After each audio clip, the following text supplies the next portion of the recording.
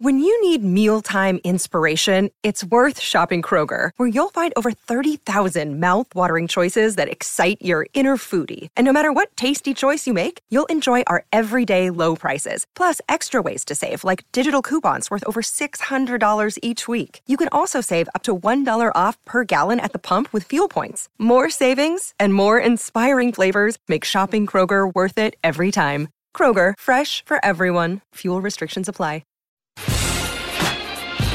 The Hail Varsity Radio Saturday Morning Show, presented by the Nebraska Lottery. Strap yourselves in. Here are your hosts, Chris Schmidt. Y'all don't even know he was a virgin until he's 28, and now, roll tide. And Mark Cranack. Time has come for someone to put his foot down. And that foot is me. Welcome to it. Weekend editions here at Hail Varsity Radio, presented by the Nebraska Lottery. Chris Schmidt, Mark Cranack, Elijah Herbal. Hope everyone's doing all right as we inch closer to Dublin. Cranack, you got your passport, got your toothbrush, your bag's already packed, or are you still working on it? Got the passport. Not going to do the toothbrush. I'm just going to go... All Northwestern fans. Oh, that's that normal. That's not Nebraska nice. Yeah, just bring a little halitosis over to the Emerald Isle. Hi, I'm Mark, and this is my friend halitosis. Yes, and I'm just going to stress my H's the entire time. You'll fit in perfectly in the British Isle. Bad breath, stressing your H's, that's par for the course. Man. I know, exactly. Yeah. No, I haven't packed yet and gonna. Now, here's the thing. When you travel, there's two kinds of people in this world. There are people that will pack everything into their carry-on, or there's people that check bags. What kind of person are you? You know, I'm gonna be the guy that will protect my carry-on, i.e. the radio equipment, with my life. Yes, fair. And then I've been pretty good with the two carry-ons. Get the rest in another carry-on, like a little over your shoulder strap bag, kind of almost a gym bag type deal. Yeah. So is that what you're committing to for this trip? You know, I've got going overseas. Are you checking a bag? I don't know. Are you? What's it going to cost me? No. There are two kinds of people in this world. I'm gonna do it. Which one are you? I'm gonna do a carry on, and I'm gonna find everything in my other carry on. I'm not checking a bag. Attaboy. All right. I just kind of wanted to know what kind of guy I was dealing with here. Yeah, 25 years. I'm not a checked bag guy. I don't think I've checked a bag since I was like 6 years old. Like, oh boy, it's pointless. Why? What's the point? Like, you can really, they're not going to say like, oh, it's too big a carry on. Like, they'll let you take whatever. Just you can fit everything in there. It's unnecessary. Can I go uber practical on you? The reason why you would do it, you just asked, is to bring a lot more stuff. That's why. But you don't need to bring a lot more stuff. And then if you lose your bag, there is nothing that screws up a trip more. No, it only takes once. If they lose a bag, you're just like, I mean, you just show up in the clothes you have on. You're screwed. You're completely screwed for at least like a day or two. It's just like, it is not worth it to all those stragglers out there that are still checking bags. Yeah, maybe if you're doing a month-long vacation or something, okay, like. I don't know. If you go on a month-long vacation, find a laundromat wherever you're going and do some laundry and save yourself some work there. Or stay. All your pictures is the same stupid no fear shirt that you're wearing, and that's before your time, probably, Elijah. Sorry. It is. Yeah, thankfully. What, Big Johnson didn't want any of the Saturday morning commentary. Jeez. There were those shirts too.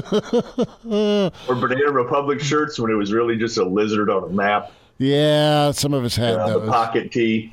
The pocket tee. And they used to be special. You turn it around and there's an elephant on a map or a lizard on a map. There was a map and then some sort of animal. And Elijah's looking at us funny like, what is this Banana Republic you speak of? Oh, dude, that was it. That was it. Mom and Dad had come back from Kansas City or somewhere, or they go to Omaha, where both places had the Banana Republic store, and they'd bring you back the T-shirt. It was probably a $25 T-shirt, even in the late 90s. And then your psycho pyromaniac brother would burn a hole in it during a 4th of July Roman candle fight. Wow, this is feeling...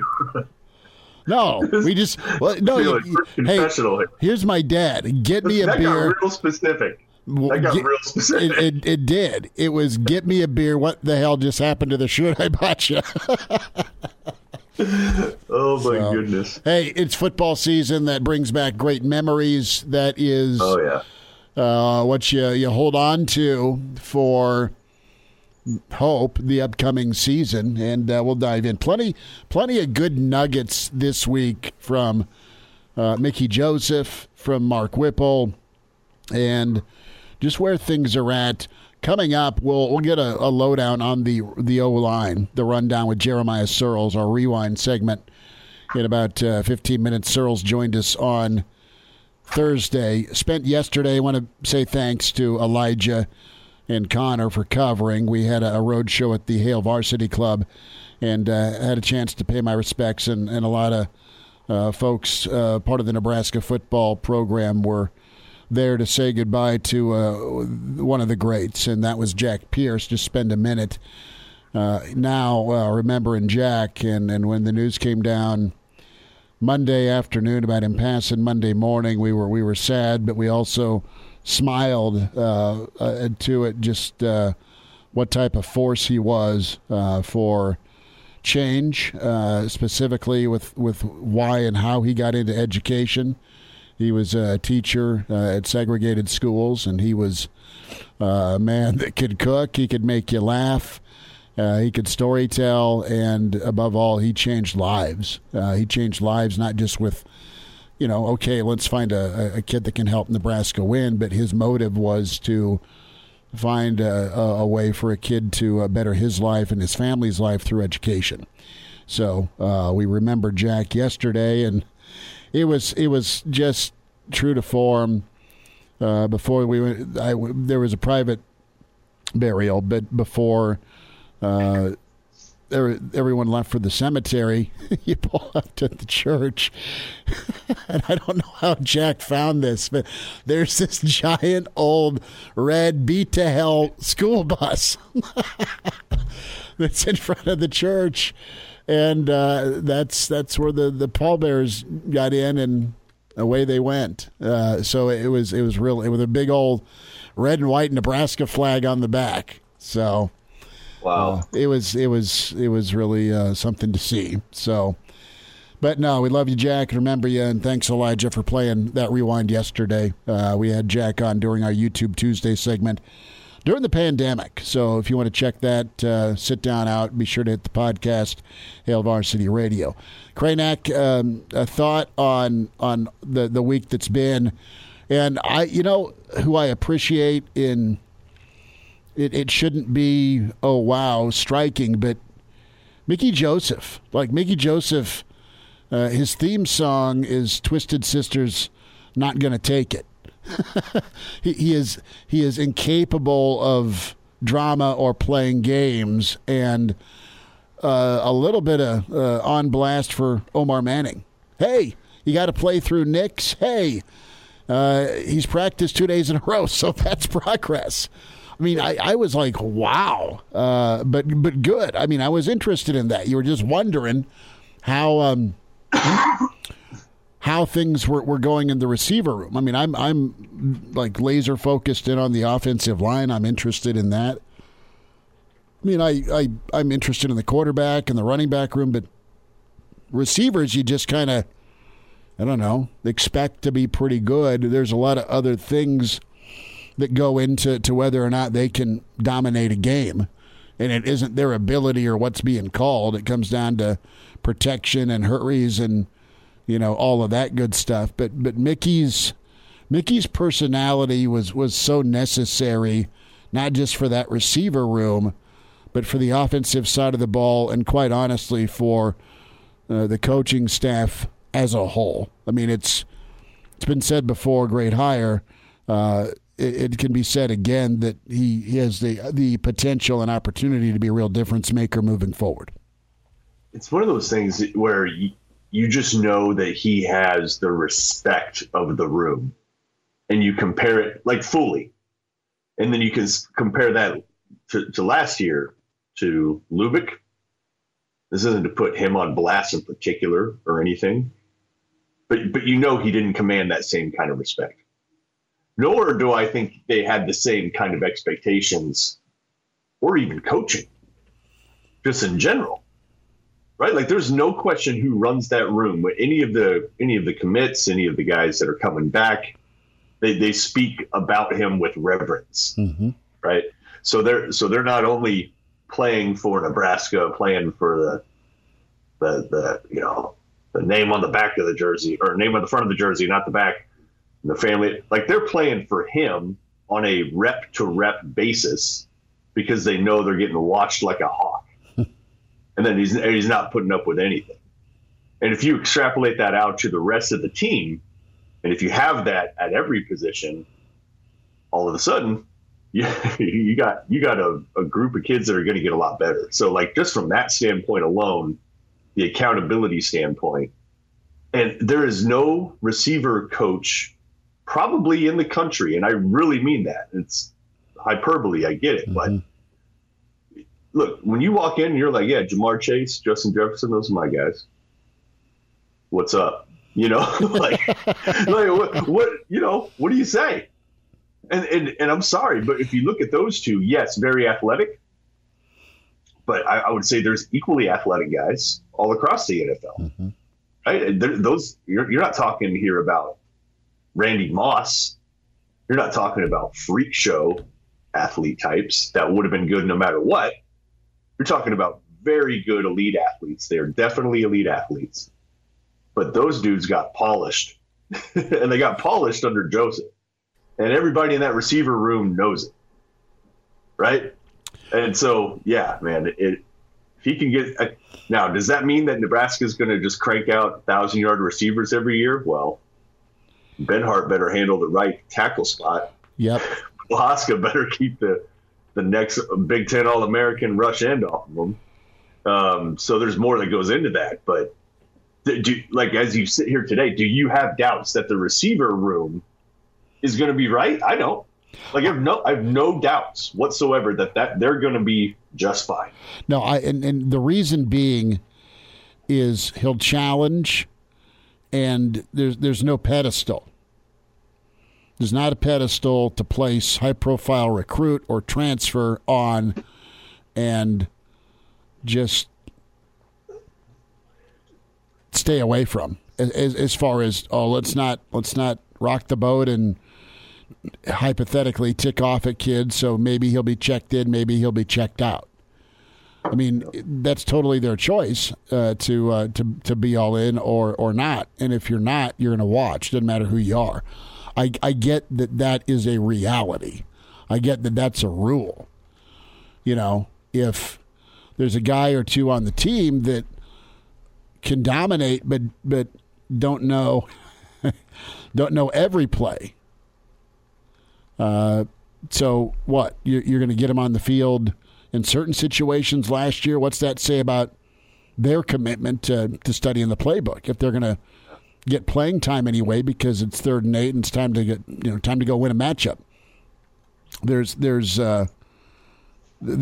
some non-negotiable rules, I guess, and there's some non-negotiable actions in that two-way street. So, no, I mean, it goes back to a bigger picture of organization and not bending.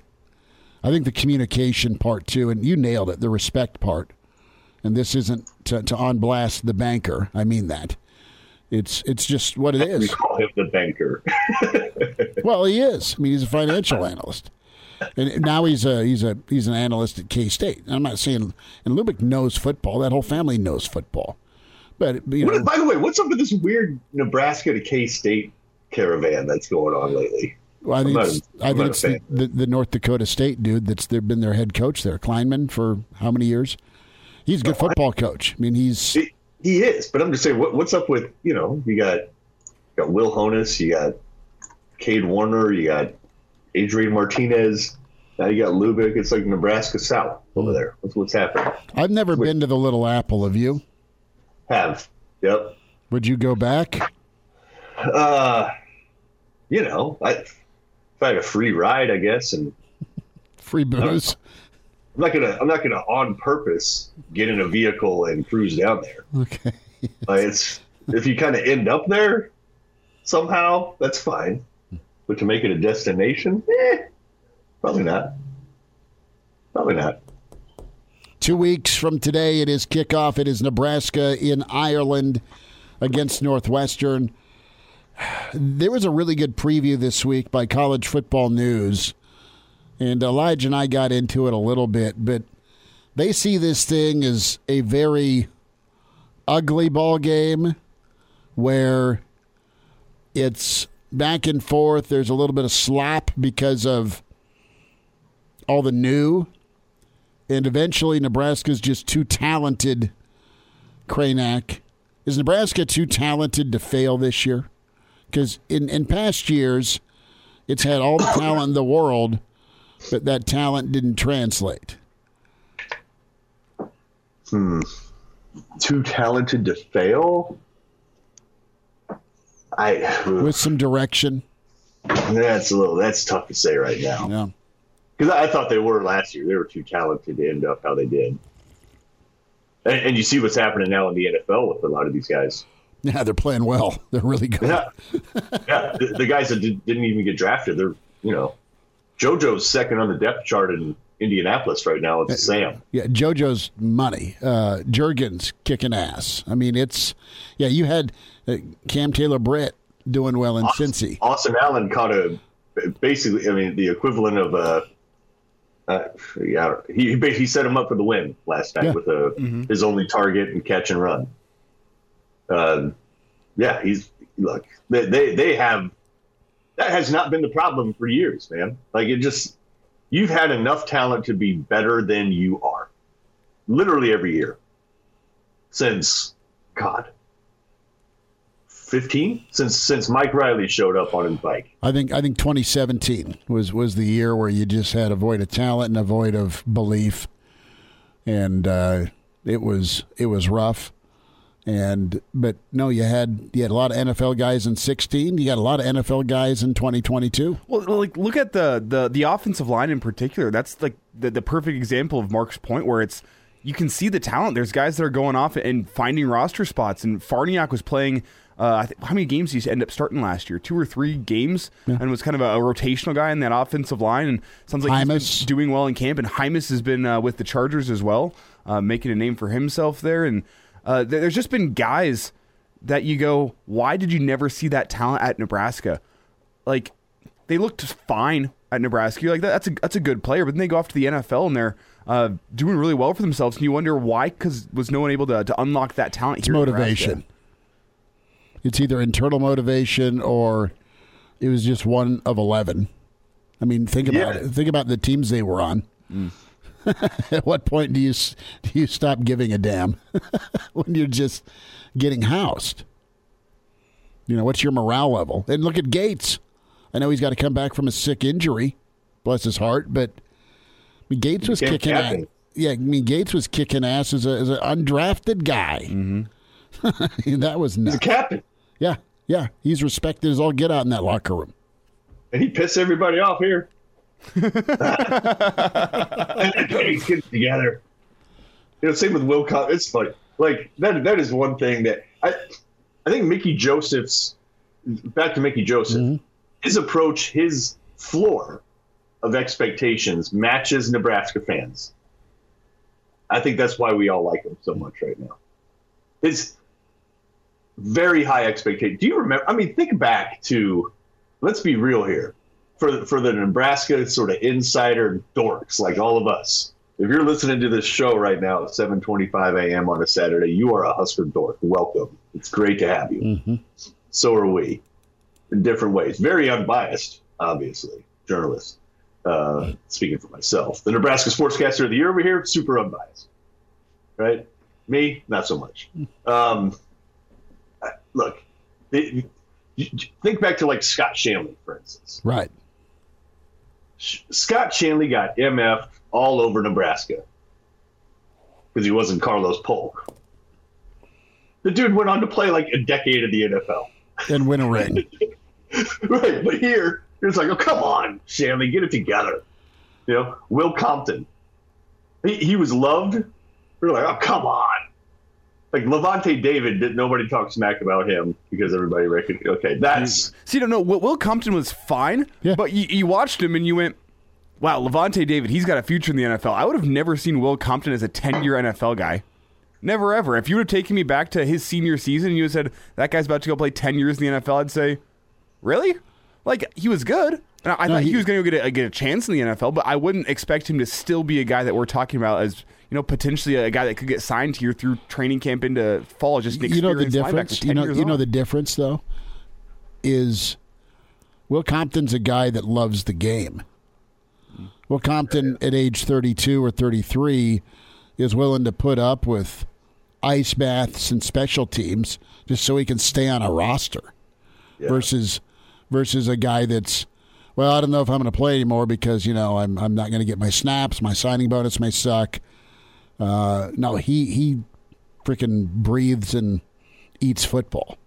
Think about Matt Slauson. Slaw Daddy. Yeah. Think about, I forget his name already. I can't believe I do. He's with the Ravens now, offensive lineman. No, he retired. Alex Lewis? Yeah, Lewis was shipped to the Jets, and then I think Lewis is retired. But he was there. All those names got Farniok. All those names got plenty of criticism here. Plenty. Right? Like, I'm just like, what is this slop? God. These linemen. See, Uyghur used to pull around and tell you where he's going and kill you then. Yeah. He would house somebody from each level and pretty much just give a piggyback ride to the end zone. And you got these slobs who aren't even, you know, like the expectation level here has been consistently high. And that pressure and that some teams fold under it. Can't deal. You know, some players fold under it. Can't deal. And Joseph has that same level of expectations for his guys. And so, like, we're cool with it. And does that come from being a guy who plays here and understands what the fan base expects? Absolutely it. That's a guy who gets Nebraska. Well, I don't think he had low expectations at LSU, but I think this is just a guy that took his own playing career at Nebraska and translated it into a coaching career, knowing this is what it takes to be a high-level Division I football player. He knows what it takes, and it feels like he's imparting that better onto his guys than any coach we have seen here, at least in the Scott Frost tenure on the offensive side of the ball. That's not hyperbole at all, Elijah. I think that is spot on. They haven't played a game yet under him. This isn't predictive as much as it is just what that is the level of coaching guidance. That is the bar that he's setting. Right. And Omar Manning, I don't know how many times last year and even the year before, like, dude was in and out of practice. Mm-hmm. We know that. In and out of like being on the roster, kind of, you know, in and out of suiting up. Different reasons. And that's fine. But Joseph's making sure it's clear. No, dude, you practice every day. Like, unless you absolutely can't. If you absolutely can't, okay, go sit down. But if you can and you're not, get the bleep out of it. Well, I bet you can't allow that. You can't allow that to happen. You can't get away with that, quote unquote. And you got a little bit more light shine. Hey, good for Omar. He's practiced 2 days in a row, and he's been nicked up, and that's the second time I'm repeating that. But for that to be out there now, I mean, everyone's like, okay, if there was any BS, it is stopped. And again, I don't know. I mean, to your point, Mark, I mean, I'm not questioning or poking fun at. I'm not going negative on the mental health stuff that Omar's like shared. So, I mean, I'm supportive of him in that. It's just, you got to be a tough football player. is pretty much Mickey's message. Well, are you hurt or are you injured? Let me take us back to April real quick. There was a whole bunch of questions. Why is Xavier Betts leaving the team? What's going on? Is Mickey Joseph forcing him out? No. It's you look at it and listen to what he says in press conferences and these expectations that we've been talking about here for the last 10 minutes. I don't think Xavier Betts ever struck anyone that was around the program as being a guy who really, really, really dedicated himself to the game of football. He was a guy with all the natural talent in the world. Great at it. Great at football.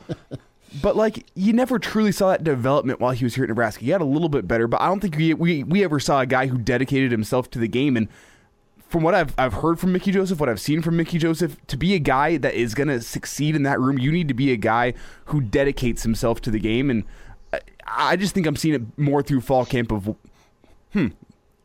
this is probably why Xavier Betts realized that maybe this wasn't for him. Whenever he realized what it took to be a high-level Division I football player from a guy like Mickey Joseph, and he said, you know what?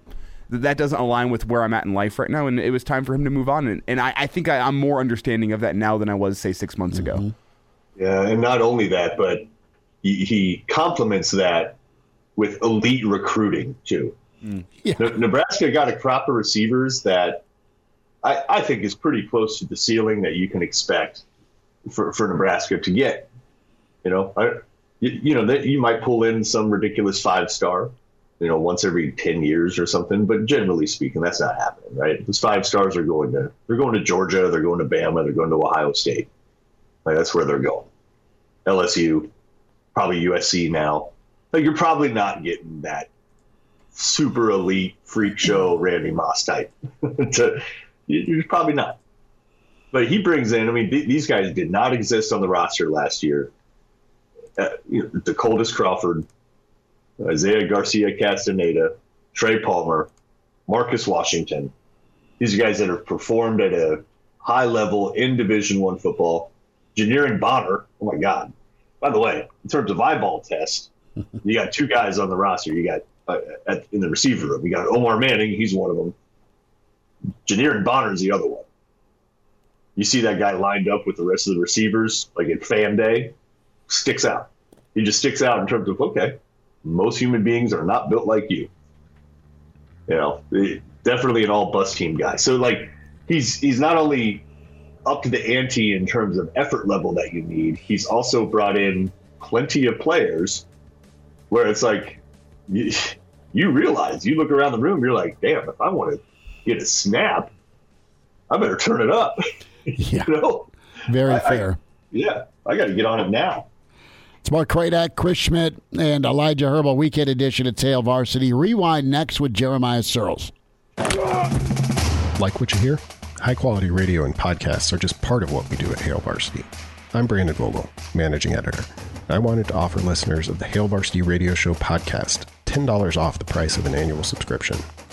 That means that you can get everything we do, 10 issues of our monthly magazine, our annual football yearbook, and all of the premium content we produce at hailvarsity.com.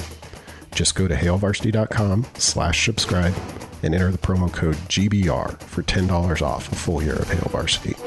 That's hailvarsity.com/subscribe, promo code GBR.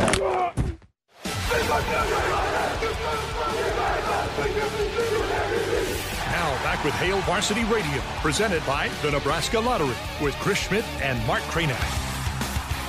Back into it, hour 2, we kick off Hail Varsity Radio, presented by the Nebraska Lottery. Time for Jeremiah Searles to join us, standout Husker, longtime NFLer at Searles71_HSKR. Searles, what are you doing? You just blew out some birthday candles. How are you? I'm doing well. It's been too long since we talked. Appreciate you having me back on. Well, was it ice cream cake? Was it regular cake? Talk to me here. It was venison burger. I wanted venison burger with sweet potato fries, and the wife came through in a big way. Man, venison sounds pretty tasty. I just went and put out my deer cams today, getting ready to shoot some more deer this fall. And, man, these cool mornings got me itching a little bit. I'll tell you that. Hunting season is close. Why the venison as opposed to the beef, though? What about it makes you go, yeah, I want a venison burger instead of a usual beef burger? It's superfood, dude. Venison, elk, deer, if you eating something that runs away from predators as a living, it's just stronger for you. You ever been to a cow farm? Those things aren't moving anywhere real quick. You eat deer, you eat elk, you eat wild game, something that has to survive on its own. It's just that much better for you. Cyril's starting to sound like the Liver King. He is. I mean, it's outdoors Cyril's all the time. He's gonna put on the Arnold Schwarzenegger Predator camo and go to town. So before you guys would take on the Buffs, true or false, you would have a buffalo or a bison pot roast. False. I wish I would have, but I did used to eat steak whenever we'd play the Longhorns. Okay, yeah, just doing one of Bevo's relatives. I get it. Husker football, I got to get your thoughts here on the O-line, what you're hearing, what you're seeing, and just feel. You've been a part of lines where you were the new guy, and you had some vets around you. You have some vets on this line, couple of guys, right? But you've also got guys that may have been in the program long, but they don't have a lot of career starts. How are you feeling about that O-line going into this year? To be honest with you guys, I'm a little shaky. When you look at an O-line, you always want to look, okay, who are your returners? Who are your guys that were contributors last year that are coming back? And when you look at it, you go, okay, well, originally it was going to be Nuri, and then now he's gone. And so you really, okay, Trent Hickson is someone that I've heard has had a surprisingly really good camp, because there wasn't super high expectations coming in for him to the camp. But I've heard good things for him, and then you look at the tackle positions, and I think that all of us have to get a little careful of anointing Teddy Prohaska king here. In my opinion, he's still a freshman in my eyes. He had one start and half a game against Michigan.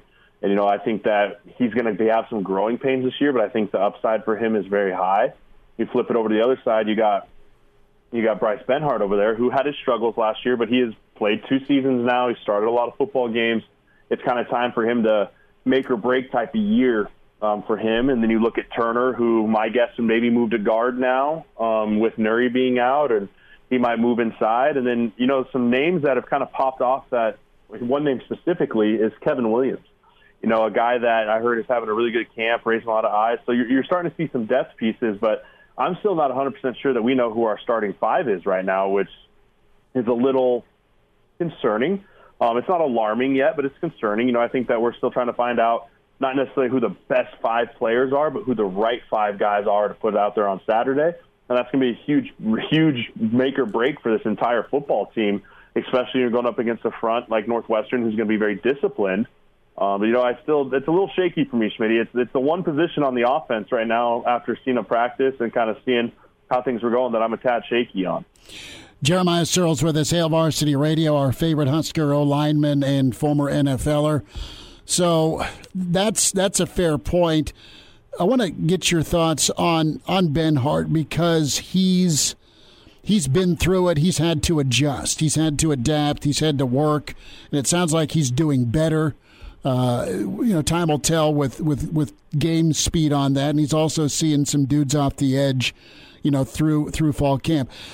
Has it been fair to Turner or Teddy just asking him to play this early? I mean, that's the option, but there's really not been anyone in front of him, Jeremiah. I mean, is that difficult? Yeah, extremely. I mean, the O-line is a position, and I know I played early, but I'll even be the first to tell you, I wish I didn't play till my 3rd year. I think that when you get a chance to really develop and be in a developmental program from 18 to 20 years old and change your body composition and change the way you move and lift the right way, that's how you develop, and then you get on the field and you're more of a polished product versus more of a lot of guys do it, the baptism by fire route, where it's like, hey, physically you might not be ready or strong enough or whatever it is, but you're talented and we need you. And that's kind of what happened with Turner. It's what happened with Benhart even, and it's what's happening with Teddy.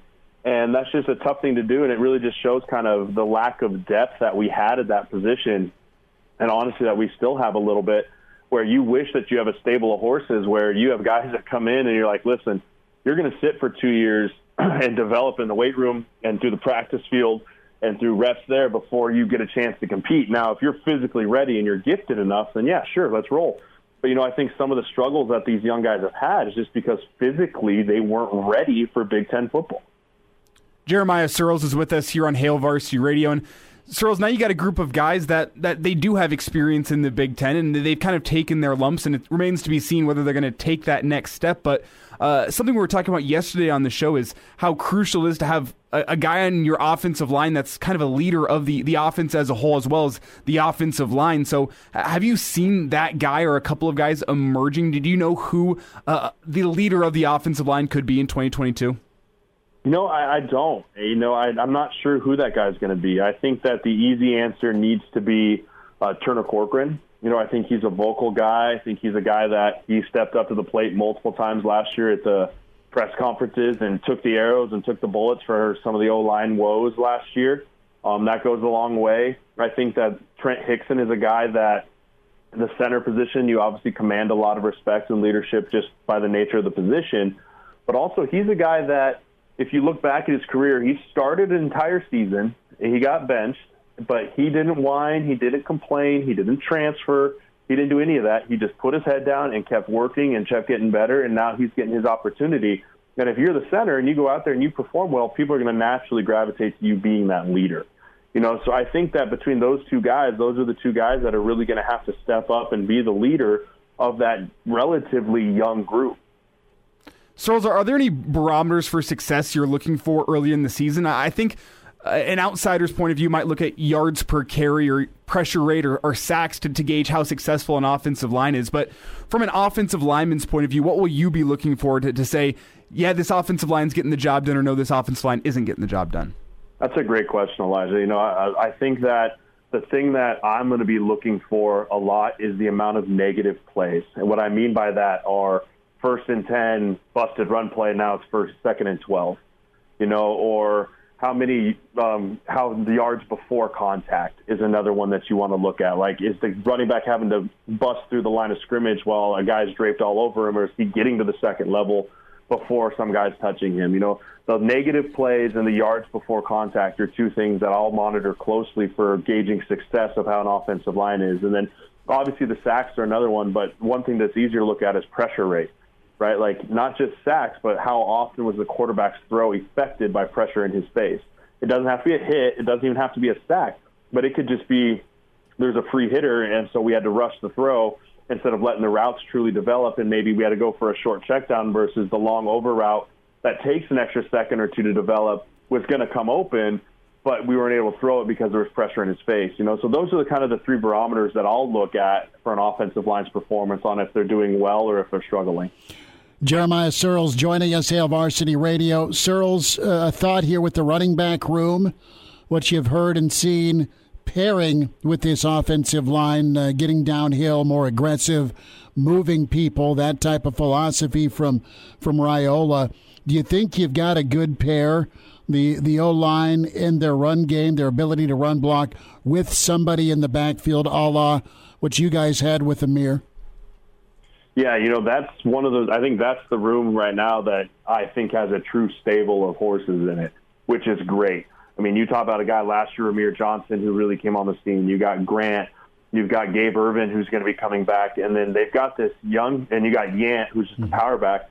But I'll tell you this A.J. Allen guy is really intriguing to me. I got a chance to watch him run a little bit at the scrimmage, and he is extremely naturally when he's running the football. He's just his jump cuts, his vision for a young player is a guy that I'd love to see him be able to redshirt and develop, but he's almost one of those guys we talk about talent-wise where it's going to be like, man, how do we keep this guy off the field? So that's a room right now that there's a lot of guys, and from what I've heard coming out of camp, there's really no clear starter right now at the running back room, which is not necessarily a bad thing. If you've got so many guys and no one's been able to truly separate themselves, that means the competition's tight, and that means there's a lot of really good talent. So, I think it'll be a little bit of running back committee by committee as the year starts. I think Gabe Ervin won the starting job last year, so it might be his to lose, and if he's healthy and he looks great, sweet. But I think there's going to be a lot of guys that get some meaningful reps and meaningful carries early on in the year and see what can happen. Searles, without giving away state secrets, were you pleased with what you saw at the scrimmage? Yeah, I was pleased, and it was just a scrimmage, but the things that you look for as a coaching side from the scrimmage, there's clean operation. There wasn't a lot of pre-snap penalties. There wasn't a lot of defensive holdings. There were referees there. So I think that those were the kind of the things that I look for in a scrimmage. You don't necessarily look for the X's and O's because you're mixing and matching guys and you're still evaluating guys. And so I wasn't looking for that as much as how the operation of everything went. I thought it looked fairly clean, which is a good step in the right direction coming to the fall. Searles, but with game prep for Northwestern still upcoming, if there's problems within the scrimmage, how much time does the coaching staff have to fix those issues? Are they reaching a point of fall camp where now there's a time crunch of trying to get your team to play clean football, but also knowing we're going to have to start devoting time in practice to actually preparing for the teams on our schedule? Yeah, this is the week where you start kind of ramping down the training camp piece and you start kind of ramping up the game prep piece. We play a game here in 20 days, right? So I think that right now you still have that competition for trying to vie for your two deep, right? Your starters and your second level and your travel squad.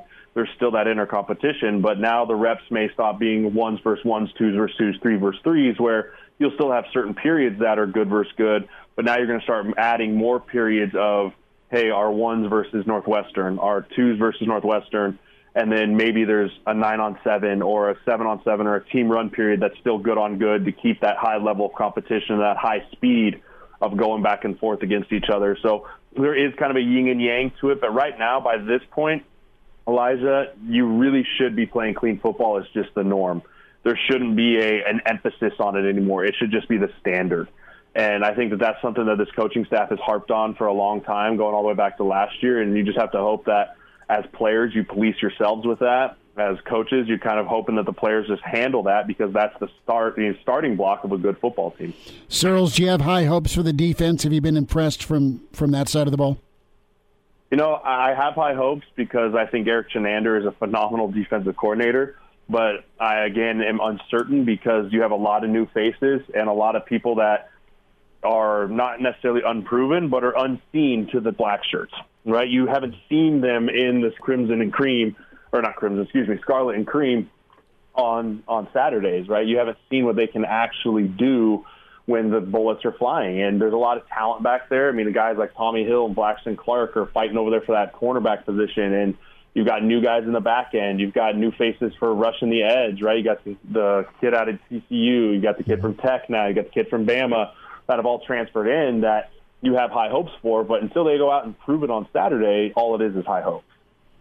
Searles, I want to look ahead to Northwestern here just briefly before we get you out. How important do you think it is for Nebraska to be winning that first quarter and to go into halftime with the lead in terms of getting momentum going the right direction for a season? I mean, Husker fans would love to see a one-score victory for Nebraska in game one to try to kill that curse, if you will. But how important do you think it is for Nebraska to get the momentum going early and go into halftime in Dublin with a lead? Yeah, it's huge. I mean, the first game of the year is the tone setter for the entire year. I mean, we all walked out of Champaign, Illinois last year kind of going, oh, expletive, right? Like whatever expletive you want to enter there. And it was kind of like, oh, here we go again moment. And it was week 0. I mean, it's such a momentum-building game. And, I mean, from the word go in Illinois, it kind of felt a little shaky. So you're absolutely right. You want to get in and you want to put the foot down. But let's not forget, Northwestern's not going to forget what Nebraska did to them under the lights last year. They embarrassed them last year. And this is a disciplined football team. Pat Fitzgerald is one of the most respected coaches, that his team is disciplined and they don't beat themselves. And they're going to be ready to go too. And, so I think it's really important that we can get a little bit of a lead so that we're not relying on all these new faces on offense, from the quarterback position to the receiver position to the O-line put in a position where they have to pass block a ton, but where we can really call and control the game from the way that Nebraska is going to want to control the football game. Searles, will Sue look good in purple? Is that a possibility? Vikings and Indomitian. It is. If the old Ziggy Wilf and them up there want to open their checkbook, I think he'd look real good in purple. Old Ziggy. Yeah, he's got a checkbook, though, doesn't he? I mean, it's a nice checkbook. Oh, it's big, too. He's got a big old billfold. It's just a matter of how many zeros he wants to put behind the check behind Sue. There he is, Jeremiah Searles. Follow him on Twitter at Searles71_HSKR. Jay, we'll get caught up again soon before kickoff. Thanks for the time. Absolutely appreciate it. Go Big Red.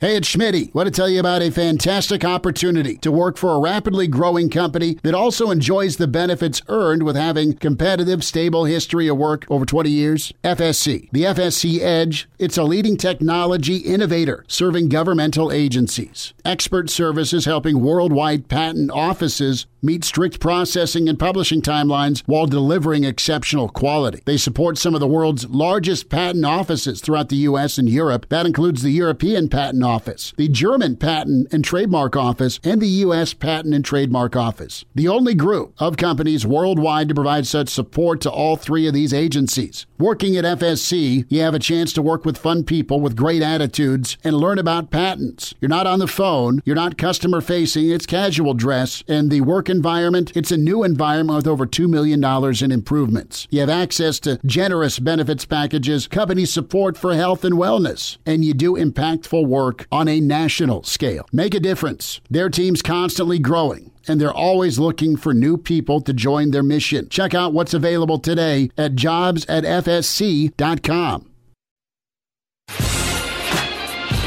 The Hail Varsity Radio Saturday Morning Show, presented by the Nebraska Lottery.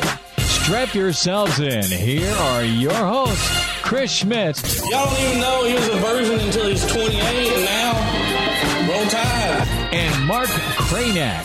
Time has come for someone to put his foot down. And that foot is me. Welcome to it. It's Hour 2. It's Hail Varsity Radio, presented by the Nebraska Lottery. Chris Schmidt, Mark Cranack, Elijah Herbal.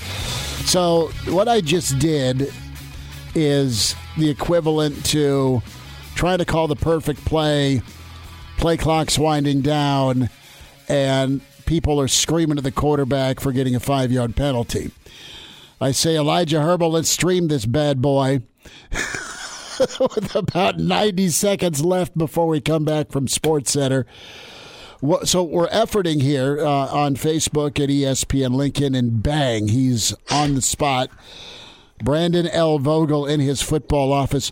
Cranack, are you pretty enough for camera this morning?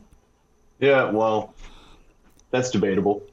But I'm going to join anyways. Okay. And we're going to say hi to Brandon Vogel as he's flexing the old Hulk Hogan pythons right there. Vogues, good morning. How are we? I'm doing well. How are you guys? Good. Is that tea or just diesel coffee this morning? Oh, just black coffee always. Okay. Maybe in Ireland I'll have some tea. Okay. There's Mark Cranack. We invite you to check out ESPN Lincoln's Twitter handle at ESPN Lincoln or Facebook Live on ESPN Lincoln. Does Mark have audio is the question. Cranack, are you on mute? I got you. I got Chris. Can you hear me? Yeah. And Vogue's shaking his head, so we're good. Hey. So if I go like this, does that change something? Yes, it does. You are echoing horribly. Okay. So now I'm going to stop doing that. Last time I couldn't hear Brandon, and I'm not sure I can today either. But hi, Mark. No, can't hear Brandon. I'm going to effort this. Yeah. So what? You do that? So we have gone from a 5-yard penalty, timeout. We get out of the timeout, and we still don't know what the hell play we're going to run. Fans got heads and hands, and it's my fault. We'll dive in. Cranack will get you fixed. But Vogue's pretty eventful week with Nebraska as they are going to shift next week after Sunday's scrimmage into prep mode for Northwestern. It's all prep, but I want to start off with Whipple and some of his discussion points on the offense and the quarterback room and the juice part of things. Do you get the feeling that the offense is coming along at a decent clip, despite a bump in the road here or there? You can have a bad day, but it doesn't sound like they've had a bad camp. Yeah, I think that's my impression too, and a good way to put that. I think the first Mark Whipple availability of fall camp, he kind of praised how far they'd come, even just since the end of spring football. Casey Thompson, in that same day that Whipple spoke, the bad day for the offense, noted that he's seen growth from the offense to this point, and it was kind of held against him out of context, I think, in some cases. But overall, it's going to be a work in progress, I think, a little bit. So you got to look back at kind of the consistency of the message throughout this whole time. Also, you get into week 3 of fall camp, and I think that tends to be the hey, let's knock a group back or two just if we need to kind of keep the horses pulling and keep everybody motivated. That always seems to happen right around this time. You got through the first couple of weeks. It's like, hey, we're out here praising everybody. Everything's going great. Now we're going to say, that could have been better. You always have to correct a little bit, and it can't always be sunshine and roses. You got to have some reality mixed in, and I think Whipple's really good at the reality part, and I'm sure he is eloquent when he gets very real. Same with Mickey Joseph. We touched on that to start off the show with some of his comments and public airing. A little Festivus going on, Vogues. Yeah, and I mean, I think you could put Bill Bush in that group too, who, and that's the advantage, I think. And when you look at the changes Nebraska made, which, we've all done for 8 months now, there may not be a whole lot more there to digest, but you get some of these coaches. I mean, Whipple's been in the game for 40 years. Joseph and Bush, not quite that long, but pretty long tenures. They've been doing this for a while. You kind of get the I ain't got time for this crap sentiment a little bit, because they've been around, they've seen everything. And it's not that a young coach can't come in and be that way from the start. I think it's just something that's earned a little bit through experience, and having the respect to maintain that point of view certainly has helped if you have as much experience in the game as those three in particular do. Brandon Vogel joining us, Hail Varsity Weekend at Brandon L. Vogel on Twitter, managing editor with HailVarsity.com and magazine, and his book with John Cook, Dream Like a Champion. So we're making our way through camp, and we need to spend some time on the offensive line. Vogues, are you beer half full? Hey, it sounds like Ben Hart's doing better. Or beer half gone? All right, Corcoran's been watching, and Teddy's still trying to get back to 100%, or at least knock that rust off. I purchased just half a beer, and I haven't taken a drink yet, so I need to see a little more before I can determine if it's half full or half empty. Does it even taste good? No, I mean, really, that's kind of it, because we haven't had the opportunity to hear from Raiola yet. We're supposed to this past week, and we will, I think, next week. And that'll be good, but until you see it, and there was such a, I think, burden of proof on that group coming into this year based on how last year went. And you've got some returning players, which is good. It should help. But, that one in particular, offensive line is really, really detailed work. It's kind of, I think, hard to assess. I certainly feel that way, and I watch a ton of football. So it becomes a little bit binary. Like, are you giving up sacks? Oh, you are? That's bad. Can you run the ball? You can't? That's bad. So that's kind of where we last left Nebraska. So the things we're hearing through fall camp, all fine and good. And I think there's reason there for optimism that just a change in leadership can help. But it's the sort of thing, maybe more than any other group on the entire team, offense or defense, I think you got to see it on the field, and we're still a couple weeks away from that. See, I'm going to jump in here quick ahead of you, Mark, just because I liked that beer half full analogy. It's almost like the way I see the offensive line is, yeah, beer half full, but it kind of looks and smells like Natty Light. That's what I'm feeling. And some people like Natty. It's true. No, I think that's accurate. That's always been the question with the optimism, pessimism, glass analogy. What's in the glass? That makes a difference. If it's a natter day, who knows, right? Like that might translate well to Saturday.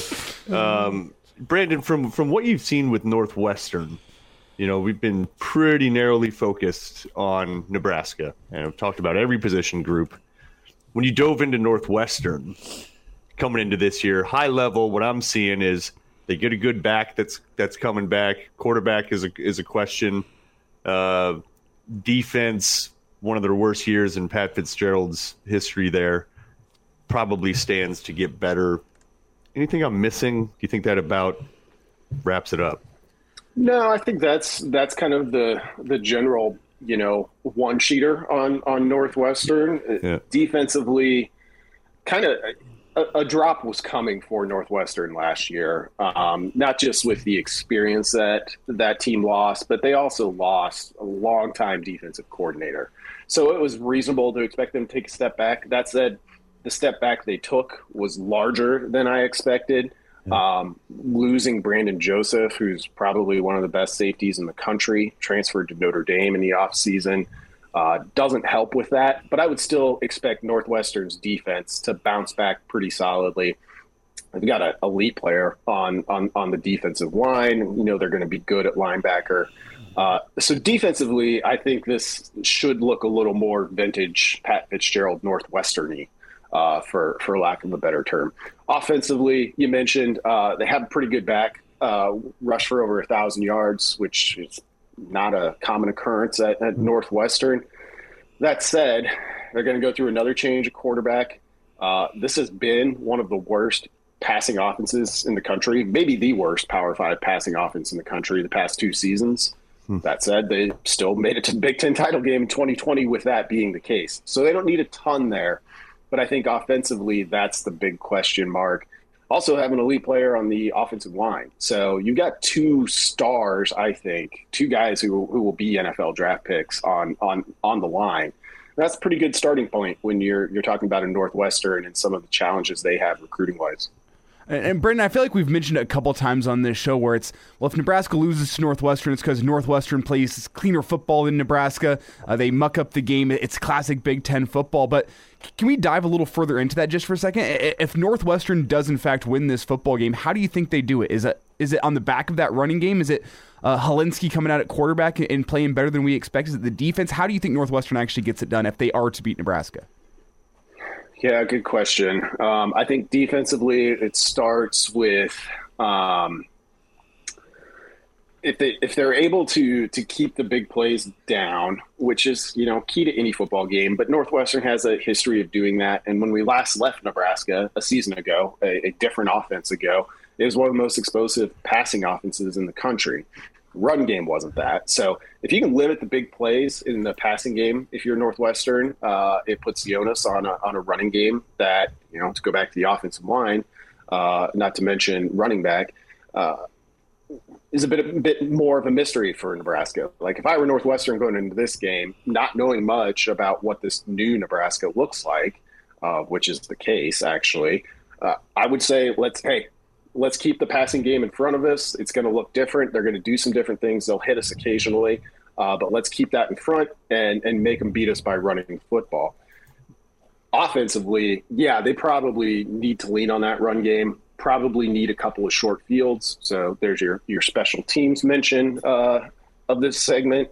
And if they do that, I think offensively, the book doesn't change much on Northwestern. They're going to need some short fields via turnovers, special teams.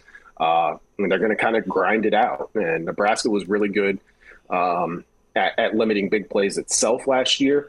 I don't know that you worry about that a ton going into this with Northwestern. They just haven't historically been that explosive of an offense. Northwestern's done well against Nebraska since the two have started dancing. And every time, this isn't a knock on Northwestern, and this isn't an excuse for Nebraska, but more the reality, Vogues. When Northwestern's beat Nebraska, and they've done it in Lincoln, they've done it miraculously the last couple of times in Evanston, they've had help. And that's the big question is you're right on with the run game needs to be a reality for Nebraska this year. There needs to be better pass protection. There's got to be better special teams, but to your point, Elijah, about clean football in game 1 overseas, it's got to be markedly better for Nebraska super early to escape this thing. And I'm not propping Northwestern up as Bama. I just look at the math and how it's happened. And it's been a lot of help by Nebraska with Northwestern, and they were good enough to capitalize on it over the years. Yeah, I think back to that 2020 game, which was just, the second game of the season of that shortened season for Nebraska. And we didn't know yet that Northwestern was not just going to win the West, but win the West and then go put a serious scare into Ohio State in the Big Ten championship game. Nebraska was in a great spot for like 66% of that game. Yeah. And then you had the 2 second half interceptions. And that's what it is, And that's maybe that's the best way to kind of boil down what we might see in Ireland in a couple of weeks is Northwestern knows it doesn't need to be a risk-taking offense. Nebraska has always kind of towed that line. Like, it knows it can gain yards in bunches and it can put up a bunch of points like it did against Northwestern last year when it's really hitting. But that comes with a little bit more risk. I would say Northwestern's kind of base setting is a little bit more risk averse on offense. And then that's where the turnovers piece of it comes in. And that's where the start to the game of it comes in. Last year Nebraska hit for a 70-plus yard pass on its first play. And the game, we didn't know at the time, and I wouldn't have said it at the time, but looking at it now, the game was basically over at that point. You do that against Northwestern to start, you get on the board first, and all of a sudden a offense that wants to be risk averse has to get a little bit more risky. And that's a tough spot for Northwestern to be offensively. One thing offensively about Scott Frost's offense at Oregon, UCF, and then even Nebraska, effectiveness aside, it's very creative, and you would probably classify it as somewhat exotic.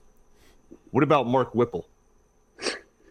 I think they have a chance to be that in this first game, particularly. And I think so. Whipple's interesting.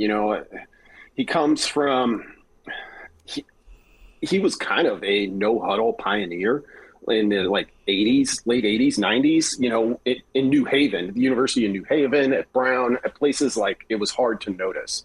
But he had a sterling reputation early in his coaching career for being innovative in that. And he's kind of taken some of those classic West Coast route concepts and molded it to modern day football. I fully expect Nebraska tempo-wise to be faster this year than they have been in the past. And that's kind of that was one of the big weapons that we associated with Frost through the UCF years. Where he came from, Oregon, obviously lent itself to that. But Whipple was very, very well regarded as a young head coach, to the point where Bill O'Brien was on his staff at Brown. Chip Kelly, who was in New Hampshire at the time, would come down and, just trade ideas like coaches do. So those are kind of the really early roots of it. I don't know if you'll see some of the, dynamic play calls that we associate with Frost from sometimes. There's some plays that Nebraska has run in the past where you're just like, okay, well, that was fun. That was like a video game play. That might be something I select in NCAA football just to try it out because it looks kind of crazy. I don't know if you'll get that piece of it in a Whipple offense. It'll be a little bit more kind of classically grounded, but they've got all the clubs in the bag, I think, with Whipple calling the plays here. That's fascinating. And I was watching a YouTube feature on Whipple with his career and, his tree and his family, so to speak, in the world of football with the NFL and in college and his Bruce Arians connections. But it's funny when we think about what's this offense going to look like, going to be, and to your point,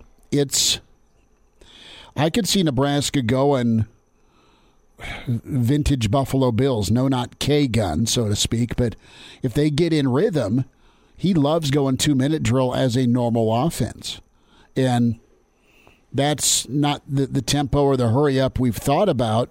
At least I haven't in college football the last 10 to 15 years because of the Oregon presence, right? It's the original 2-minute drill, I guess. But with Nebraska's wideouts and weapons, and you got the right guy slinging the pill, and protection holds true. It could be pretty fun this year for Nebraska. Yeah, and I think the key to really upping that tempo, if they want to use that as a weapon, is being consistent in the pass game. Can you consistently, you've got all these route concepts that work on paper, that the way that they're designed.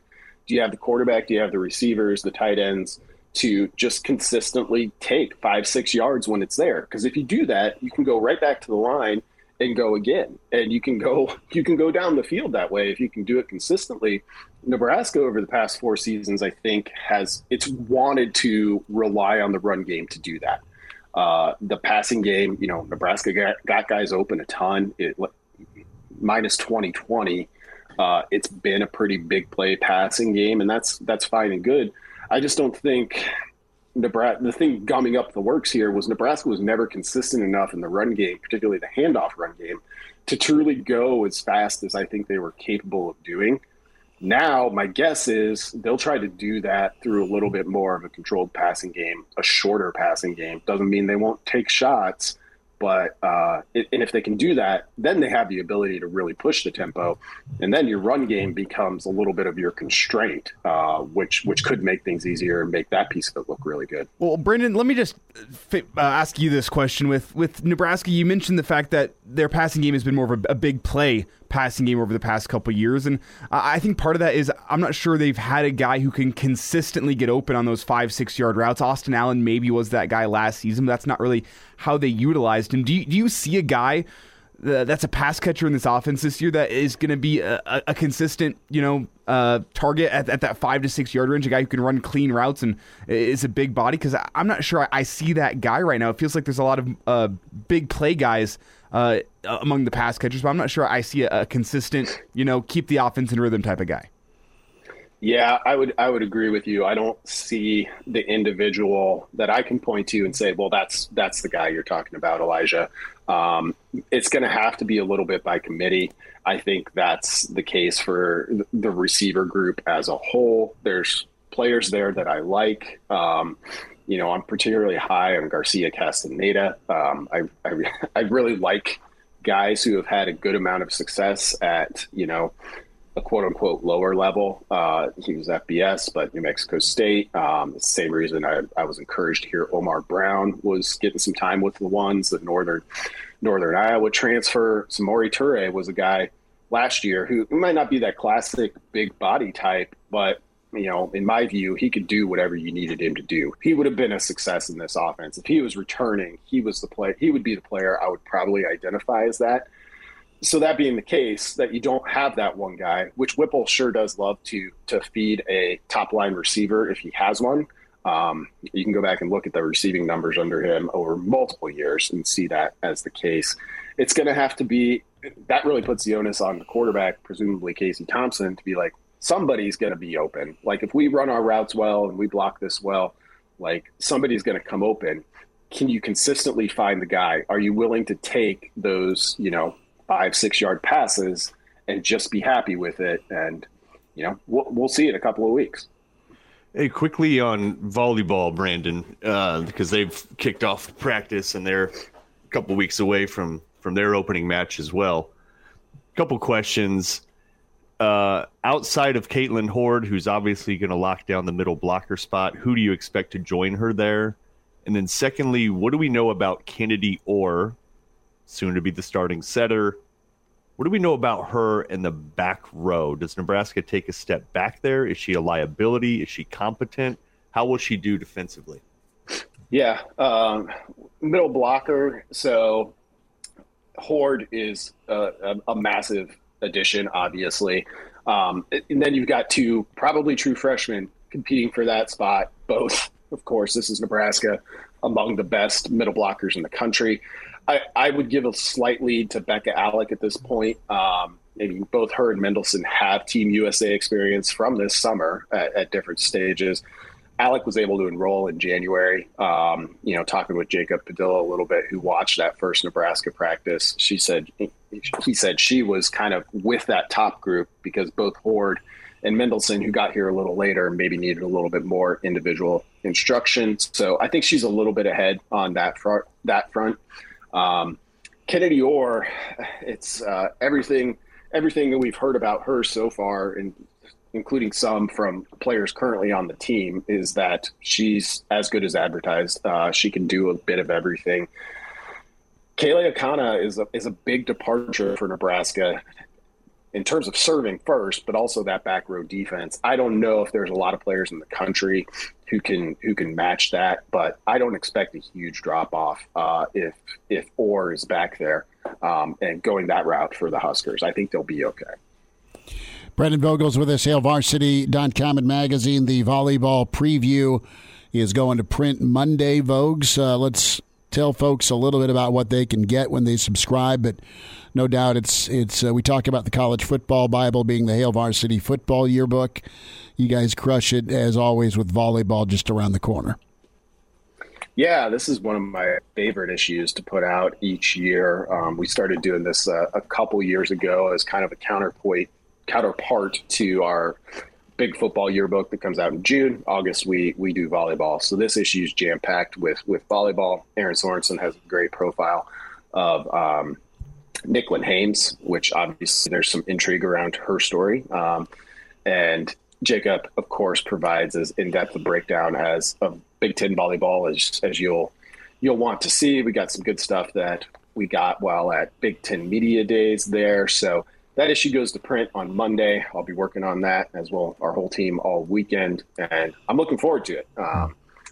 If you go now to Hail Varsity subscribe or HailVarsity.com/subscribe, you can actually get a $20 discount on that. You just use the promo code VB22. So VB for volleyball, of course. So if you're interested, you can get in at a discounted price, and that gets you a full year, which will get you all of our coverage through the fall up to next football yearbook in June. Brandon Vogel. Vogues, appreciate you, bud. Have a good rest of your weekend. Great stuff on volleyball and football, as always. Mark Kranak is... Look at that lighting Mark's got going. You're going to have to fix the blinds here in a second. No, he's in a noir fountain. I was going to say the exact same. All he needs is a cigarette and like one of those little funny noir hats, you know? What I need to see is Rita Hayworth pinned up behind you. I mean, it looks like he's in Dufresne's cell right there. That's an old Nebraska drummer, cheerleader person. What? Oh, behind you? Yeah. Where's the Wonder Mons pick? I don't have that one. Really? I got one of a game in Kansas where there's the defensive coordinator for Devaney an assistant coach on one knee puffing a heater, as Elijah just alluded to. That was, help me out, Vogues, the linebacker coach. I can't remember either, but I know the photo Mark's talking about. Yeah. He has some goofy-looking hat. Yeah, and then Memorial Stadium being created right there. Not bad. Okay, all right. Yeah, a lot of history. Well done. The radio room, the football office, and me and Elijah here at the friendly confines. Vogues, have a good weekend, bud. Thank you.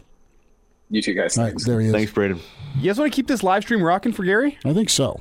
Let's do it. All right. Quick time out. We'll get to the Iron Horse next. Gary Sharp will be with us on Hail Varsity Weekend, presented by the Nebraska Lottery. Hey, Storm Chasers fans. Your favorite baseball team is back at home August 23rd through the 28th when they take on the Rail Riders. It's a jam-packed series that includes a $1 beer night, Friday fireworks, a fun-filled Saturday with music by Lucas Minor, and craft specials on Nebraska Brewing Company. And how about Imaginary Friend Day on Sunday? Stevie, you hear that? No. Stevie, stop. This is my mic. Sorry, folks. Stevie gets excited sometimes. Hey, hold on to that excitement and channel it on August 28th at 2:05. Sound good? All right. Fans, get your tickets now before it's too late. We'll see you soon. Now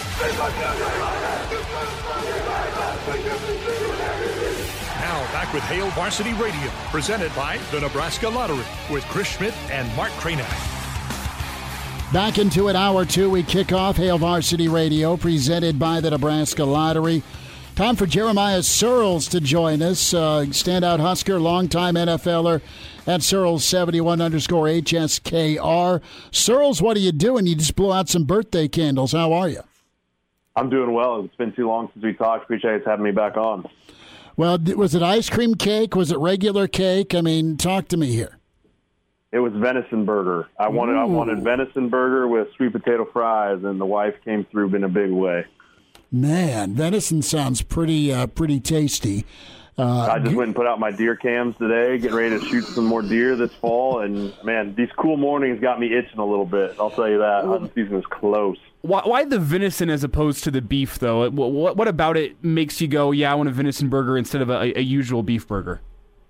It's superfood, dude. Venison, elk, deer, if you eating something that runs away from predators as a living, it's just stronger for you.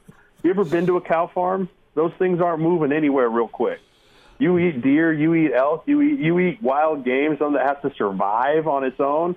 It's just that much better for you. Cyril's starting to sound like the Liver King. No, he is. I mean, it's outdoors Cyril's all the time. He's gonna put on the Arnold Schwarzenegger Predator camo and go to town. So before you guys would take on the Buffs, true or false, you would have a buffalo or a bison pot roast.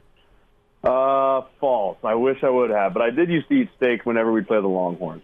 Okay, yeah, just doing one of Bevo's relatives. I get it. Husker football, I got to get your thoughts here on the O-line, what you're hearing, what you're seeing, and just feel. You've been a part of lines where you were the new guy, and you had some vets around you. You have some vets on this line, couple of guys, right? But you've also got guys that may have been in the program long, but they don't have a lot of career starts. How are you feeling about that O-line going into this year? To be honest with you guys, I'm a little shaky. When you look at an O-line, you always want to look, okay, who are your returners? Who are your guys that were contributors last year that are coming back? And when you look at it, you go, okay, well, originally it was going to be Nuri, and then now he's gone. And so you're really like, okay, Trent Hickson is someone that I've heard has had a surprisingly really good camp, because there wasn't super high expectations coming in for him to the camp. But I've heard good things for him, and then you look at the tackle positions, and I think that all of us have to get a little careful of anointing Teddy Prohaska king here. In my opinion, he's still a freshman in my eyes. He had one start and half a game against Michigan. And, I think that he's going to have some growing pains this year, but I think the upside for him is very high.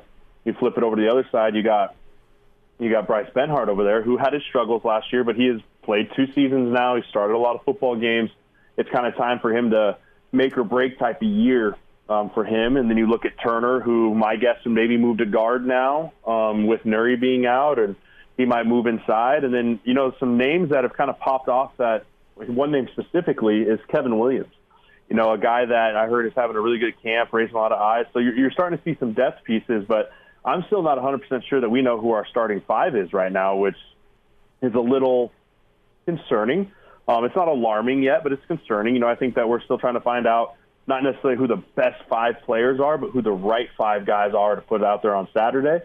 And that's going to be a huge make or break for this entire football team, especially when you're going up against a front like Northwestern, who's going to be very disciplined. But it's a little shaky for me, Schmitty. It's the one position on the offense right now after seeing a practice and kind of seeing how things were going that I'm a tad shaky on. Jeremiah Cyril's with us, Hail Varsity Radio, our favorite Husker O-lineman and former NFLer. So that's a fair point. I want to get your thoughts on Benhart, because he's been through it. He's had to adjust. He's had to adapt. He's had to work. And it sounds like he's doing better. Time will tell with game speed on that. And he's also seeing some dudes off the edge, through fall camp. Has it been fair to Turner or Teddy just asking him to play this early? I mean, that's the option, but there's really not been anyone in front of him, Jeremiah. I mean, is that difficult? Yeah, extremely. I mean, the O-line is a position, and I know I played early, but I'll even be the first to tell you, I wish I didn't play till my 3rd year. I think that when you get a chance to really develop and be in a developmental program from 18 to 20 years old and change your body composition and change the way you move and lift the right way, that's how you develop, and then you get on the field and you're more of a polished product versus more of and a lot of guys do it, the baptism by fire route, where it's like, hey, physically you might not be ready or strong enough or whatever it is, but you're talented and we need you. And that's kind of what happened with Turner. It's what happened with Benhart even, and it's what's happening with Teddy. And that's just a tough thing to do, and it really just shows kind of the lack of depth that we had at that position, and honestly that we still have a little bit, where you wish that you have a stable of horses where you have guys that come in and you're like, listen, you're going to sit for 2 years and develop in the weight room and through the practice field and through reps there before you get a chance to compete. Now, if you're physically ready and you're gifted enough, then yeah, sure, let's roll. But, I think some of the struggles that these young guys have had is just because physically they weren't ready for Big Ten football.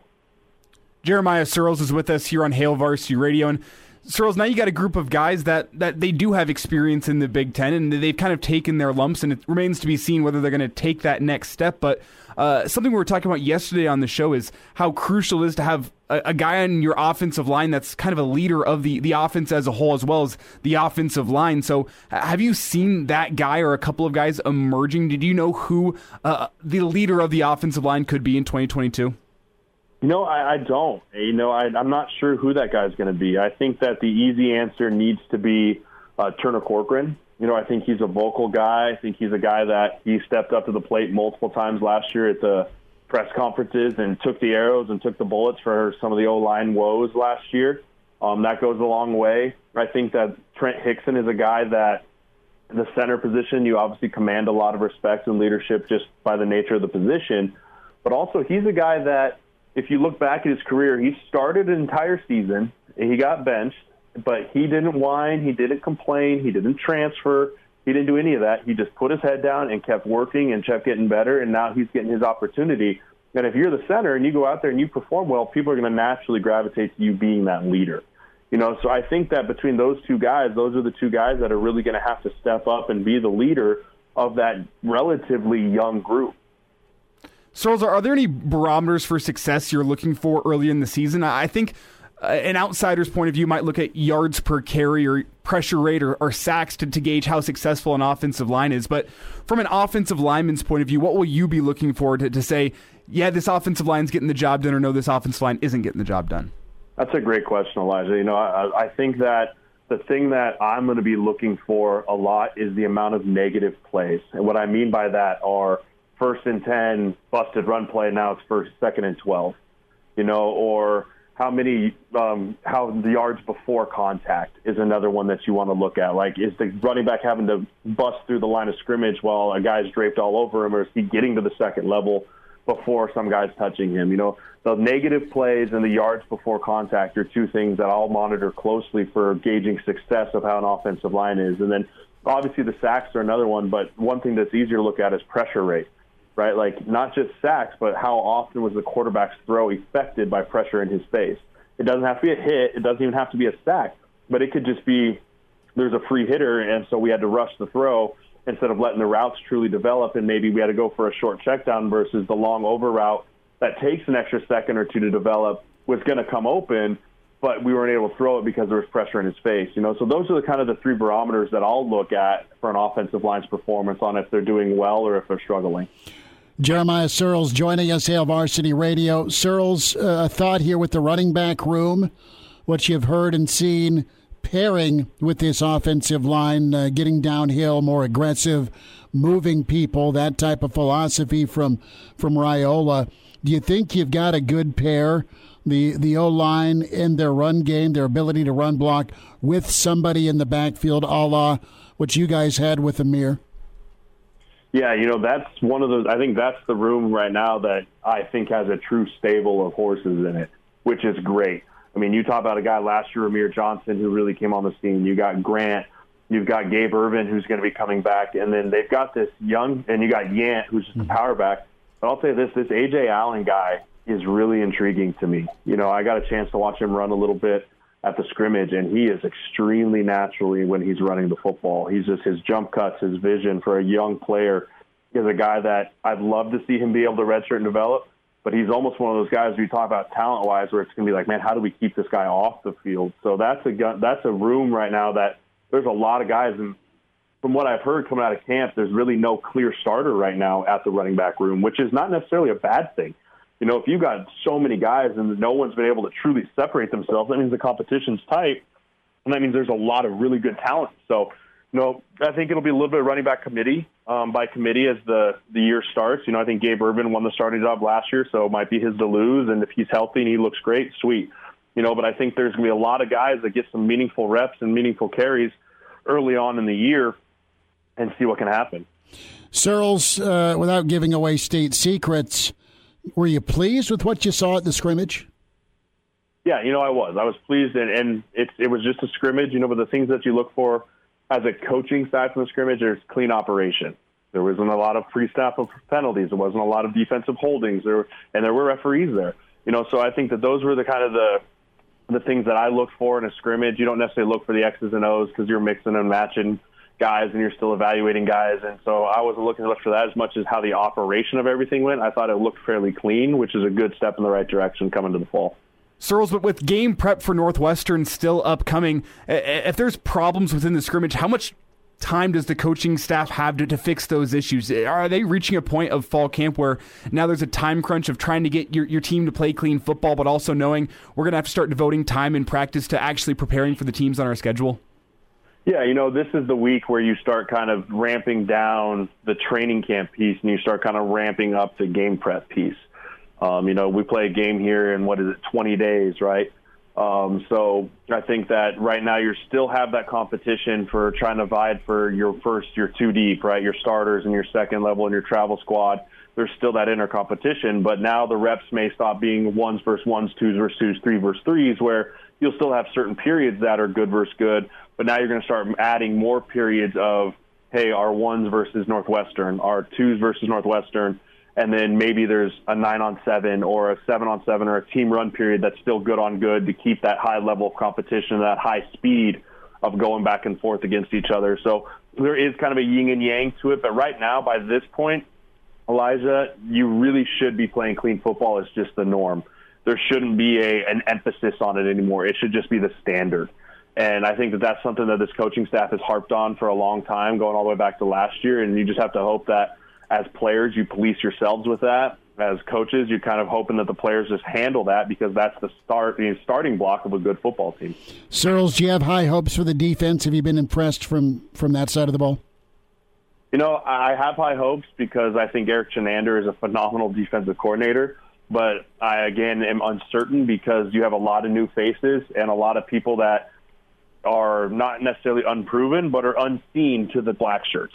Right, you haven't seen them in this crimson and cream, or not crimson, excuse me, scarlet and cream on Saturdays, right? You haven't seen what they can actually do when the bullets are flying. And there's a lot of talent back there. I mean, the guys like Tommy Hill and Blackson Clark are fighting over there for that cornerback position. And you've got new guys in the back end. You've got new faces for rushing the edge, right? You got the kid out of TCU. You got the kid from Tech now. You got the kid from Bama that have all transferred in that you have high hopes for, but until they go out and prove it on Saturday, all it is high hopes. Searles, I want to look ahead to Northwestern here just briefly before we get you out. How important do you think it is for Nebraska to be winning that first quarter and to go into halftime with the lead in terms of getting momentum going the right direction for a season? I mean, Husker fans would love to see a one-score victory for Nebraska in game one to try to kill that curse, if you will. But how important do you think it is for Nebraska to get the momentum going early and go into halftime in Dublin with a lead? Yeah, it's huge. I mean, the first game of the year is the tone setter for the entire year. I mean, we all walked out of Champaign, Illinois last year kind of going, oh, expletive, right? Like whatever expletive you want to enter there.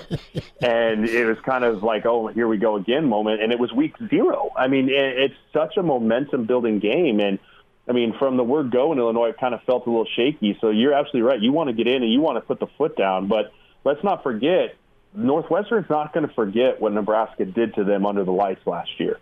They embarrassed them last year. And this is a disciplined football team. Pat Fitzgerald is one of the most respected coaches, that his team is disciplined and they don't beat themselves. And they're going to be ready to go too. And, so I think it's really important that we can get a little bit of a lead so that we're not relying on all these new faces on offense, from the quarterback position to the receiver position to the O-line put in a position where they have to pass block a ton, but where we can really call and control the game from the way that Nebraska is going to want to control the football game. Searles, will Sue look good in purple? Is that a possibility? Vikings and Indomitian. It is. If the old Ziggy Wilf and them up there want to open their checkbook, I think he'd look real good in purple. Old Ziggy. Yeah, he's got a checkbook, though, doesn't he? I mean, it's a nice checkbook. It's big, too. He's got a big old billfold. It's just a matter of how many zeros he wants to put behind the check behind Sue. There he is, Jeremiah Searles. Follow him on Twitter at Searles71_HSKR. Jay, we'll get caught up again soon before kickoff. Thanks for the time. Absolutely appreciate it. Go Big Red.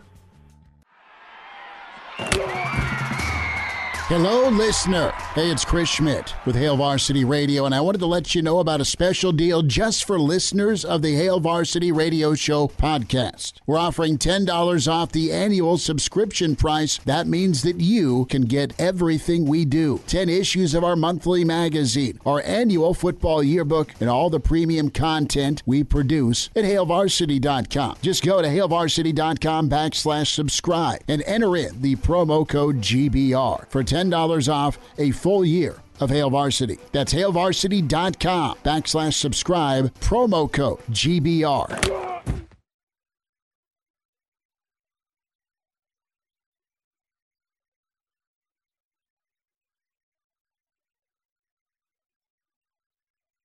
A Huda Media Production.